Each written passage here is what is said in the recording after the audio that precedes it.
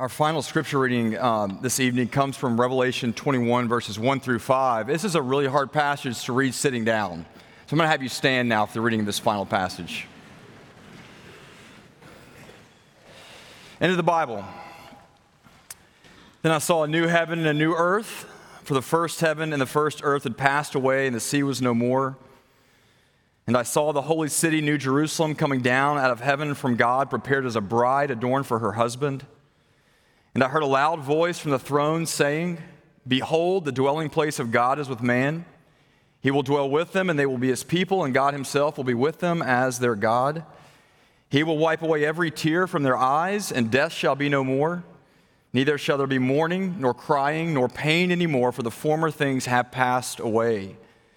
And he who was seated on the throne said, "Behold, I am making all things new."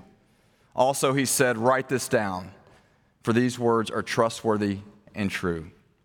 Amen. You may be seated.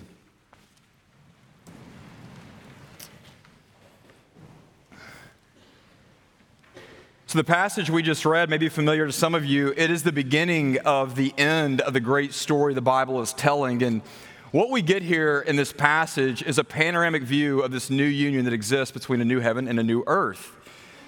If, as some of you I'm sure have, if you were to continue reading, this is one vision, by the way, that goes 2 chapters, you would find that John moves on from this passage to the gates and the walls of this magnificent city. It's an enchanted city almost, the New Jerusalem.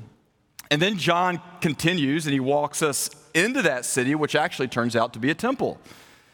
And in the very center of that temple, we find ourselves in a garden. And it is, in fact, the garden remade. And it's remade in such a way that the original garden that we know as Eden from Genesis 2, which was, by the way, always exemplary, that garden from Genesis 2 is now overwhelmed by the beauty and the harvest of this final garden, which, as John testifies, all worship and all intimacy and joy is consummated, and life capitalized. Life is reclaimed as it was intended. It is life healed, it is life eternal, it is life unhindered, it is life now filled with the glory of God, and finally, the reign of his people. And as we reflect on prayer this weekend, I just want to make a note that after John sees this great vision, the first thing he does is he falls down in worship, and he worships the wrong person. That's an important note to say. But then he ends the Bible how? How does John end the Bible? He ends the Bible with a prayer. And it's a prayer so simple and so beautiful that we could say that it reflects all the substance of Christian hope. So the last words of Jesus in the Bible are this. He tells John as he's sitting there with him, he says, "Surely I am coming soon." And that's the great promise of Christian hope, that Jesus is coming soon. And do you remember what John prays or says back to him? He says, "Amen. Come quickly, Lord Jesus." If you were to pray that prayer regularly, and I hope that you will, what would you be praying for? If you were to pray that Jesus would hasten the day of his coming, like the Bible tells us to pray regularly, what would you be praying for? 3 things I want to point out briefly from our passage that we just read. The first is this: if you were to pray regularly for Jesus to come quickly, for him to hasten the day of his return, you would be praying for a completely renewed world. Look with me again at verse 1. Don't miss it. John writes, "Then I saw a new heaven and a new earth, for the first heaven and the first earth had passed away, and the sea was no more." What is John looking at here? John is seeing the salvation of the entire creation. Important that you hear me say this. It is not the salvation of individual souls being carried away from a horrible place. That is Greek mythology. It is not biblical theology. What John is seeing here is the world that we know even now, the world that we labor in, that's being refined and purged and restored. He is seeing the creation of Genesis 1 reconciled and finally brought back into the presence of God. And in verse 5, I'm sure someone's pointed this out to you before, but you'll just note that God says this, behold, I am making what? All things new. What does he not say? I am making all new things. There's a big difference in where you place that word. One Christmas when our kids were young, we have 4 kids, they're here this evening and hope to get to see you guys after this. One Christmas we were putting ornaments on a tree. And if you've ever done this with young kids, you know there are always casualties every year. Someone drops one of the breakable ornaments. Why we buy breakable ornaments still, I don't know.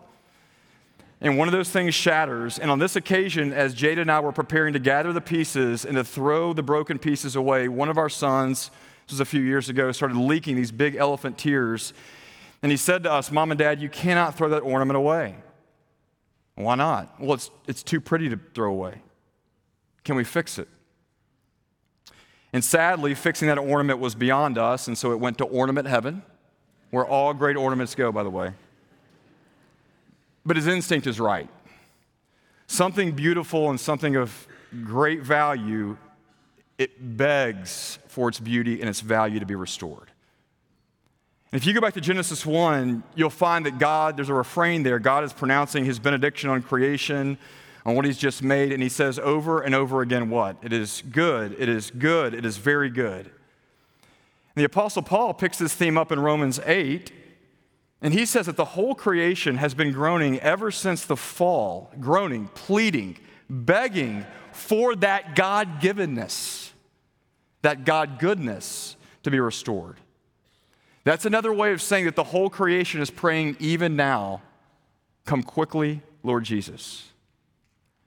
And friends, I know you know this, but if you think, and you do, that there are parts of this world even now that are indescribably beautiful, and if you know goodness in this world even now, the message here is just wait. Just wait. What is good will be better, and the best is always yet to come. The first thing that we pray for when we ask for Jesus to come quickly is we're praying for this whole world that we know to be renewed. Second, we are also praying for a renewed people. Verse 2, look there with me. John writes, I saw the holy city, New Jerusalem, coming down out of heaven from God. She was prepared as a bride adorned for her husband. No doubt you know that moment in a wedding when the season of preparation is over. Thank goodness the season of preparation is over. And everyone has taken their place in the sanctuary, and the music for the bridal procession has finally begun, and the doors are flung open, and the congregation stands to see what they got dressed up and traveled so far to see. A bride adorned. Not the guy. The bride adorned. That bride adorned now to be given away to the man who has loved her and committed himself to her forever. As the Apostle Paul tells us in Ephesians 5, on that day this bride will be what? She'll be without spot or wrinkle or any kind of blemish. And so, on that reading, it turns out God the Father has been planning a wedding day for you all this time. And we know 2 chapters before this from Revelation 19 that day will be a party. It will be a feast to end all feasts, the marriage supper of the Lamb. And if you've ever been the parents of the bride, you know how expensive a wedding can be. Amen? None? Okay. Why do we spend so much money on weddings? Well, it's because we deem marital union and love worthy of that cost, the cost to be celebrated. And the way the Bible describes it is on this day, that celebration will be the celebration of all celebrations, and God himself will host it, and he will spare no expense, and he can afford it, and there's no splitting the ticket. He will pay the cost entirely. One of the best parts of my jobs is doing weddings. Love them. And as a minister, it's always interesting to see the transformation of the bride. So we're privileged to get to meet with the bride and groom before the wedding and do some sort of premarital counseling. And almost always when they show up in our office, they show up, the bride-to-be and the groom-to-be, in their everyday clothes, of course. And it's the only way, as a minister, you've probably ever known that bride. You've always seen her as the girl next door. Until that moment when the sanctuary doors open, and even after 50 weddings and I get the best seat in the house, I get teary-eyed every time it happens. Because here is that girl that was once in a t-shirt and old jeans and old shoes, and now she is stunning. She is beautiful, she is radiant, she is adorned with eyes only for her husband. And one way to think about what's actually happening in that moment is that the love and the affection that she's had for her groom all along is now turned inside out, and she is glowing from the inside out for everyone to see. That will be the church in glory. When Pastor makes a point that I love, he says, on that day, will we even recognize each other? And the answer, of course, is yes and no. We will recognize one another, but likely we'll say something like this: I never knew that's who you really were and who God was making you to be by His grace. On that day, we'll all be turned inside out with more beauty than we can now imagine, because what Jesus has been doing in us that we can't always see all along to adorn us for Himself. Friends, we hope for that day. We long for that day. We pray for that day when we say, "Come quickly, Lord Jesus." That's two. And then finally, to pray for Jesus to come quickly is to pray both for presence and for absence. Look there with me in verses 3 through 5 briefly. I want you to imagine here in those verses what God says eternity with Him will be like. First, imagine what is present. And we would see this more if we continued reading in this final vision, but what is most strikingly present really at the end of Revelation in the new heaven and the new earth is God Himself, the fullness of God Himself. Verse 3. Behold, that means look. The dwelling place of God is with man. He will dwell with them, and they will be His people, and God Himself will be with them as their God. If you've been in the Bible long, if you've been around the Bible long, you'll know that as the thread, the promise that ties the whole of it together. We call it the covenant of grace. That promise is nothing less than Emmanuel, God with us. Of course, we'll explore that more tomorrow, but here's something for you to think about: the intimacy, the same intimacy that the Father has enjoyed with the Son in the Spirit from all eternity past, that will belong to us for all eternity future. And then notice what's absent in verse 4. God will wipe away every tear from their eyes, and death shall be no more. Neither shall there be mourning, nor crying, nor pain, for the former things have passed away. And what John is asking us to do is just to try. Can you just try to imagine it? Hard to wrap our heads around it. But in the new heaven and in the new earth, all of your pain and all of your suffering and all of your tears that have been poured out to God as unanswered questions, they will finally receive their response from Him. And what will life be like? It will be absent the fear of death. It will be absent cancer.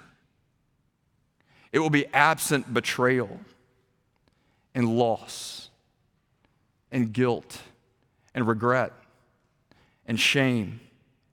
It will be absent any internal restlessness and discontent. It will be absent jealousy, relational friction, the disordered love of money. John is asking you to begin to imagine it, and then he's going to use such strong metaphors as if to say that the experience itself will be better than whatever you're thinking right now. And it's important to note, as the Bible closes, that this will be really no kind of ending at all. It is, in fact, the new beginning. Some of you will know this, but this is how C.S. Lewis closes his end of the Narnia series. He puts it like this: the things that began to happen after that is, after the group entered Aslan's land, they were so great and beautiful that I cannot even write of them, and we can most truly say that they all lived happily ever after. Then he says this, but for them, it was only the beginning of the real story. Because all their life in this world and all their adventures in Narnia had only been the cover and the title page, and now at last, they were beginning chapter 1. Chapter 1 of the great story which no one on earth has read, which goes on forever, in which every chapter is better than the one before. The semester is finally over. You get it? The holidays have begun. The dream is ended. This is the morning. And the picture here is that one day, the scaffolding will come down. You've seen construction before. That scaffolding will come down. The scaffolding that surrounds the love and work of Jesus Christ for you, it will come down. And when that happens, the glory of all God's purposes, of all his work, even in the midst of your suffering, will be visible for all. And the semester will be over. And the holidays will begin. And for that, we live. And for that, we hope. And for that, we pray. He who testifies to these things says, surely I am coming soon. Do you believe that? If so, we say amen. Come quickly, Lord Jesus.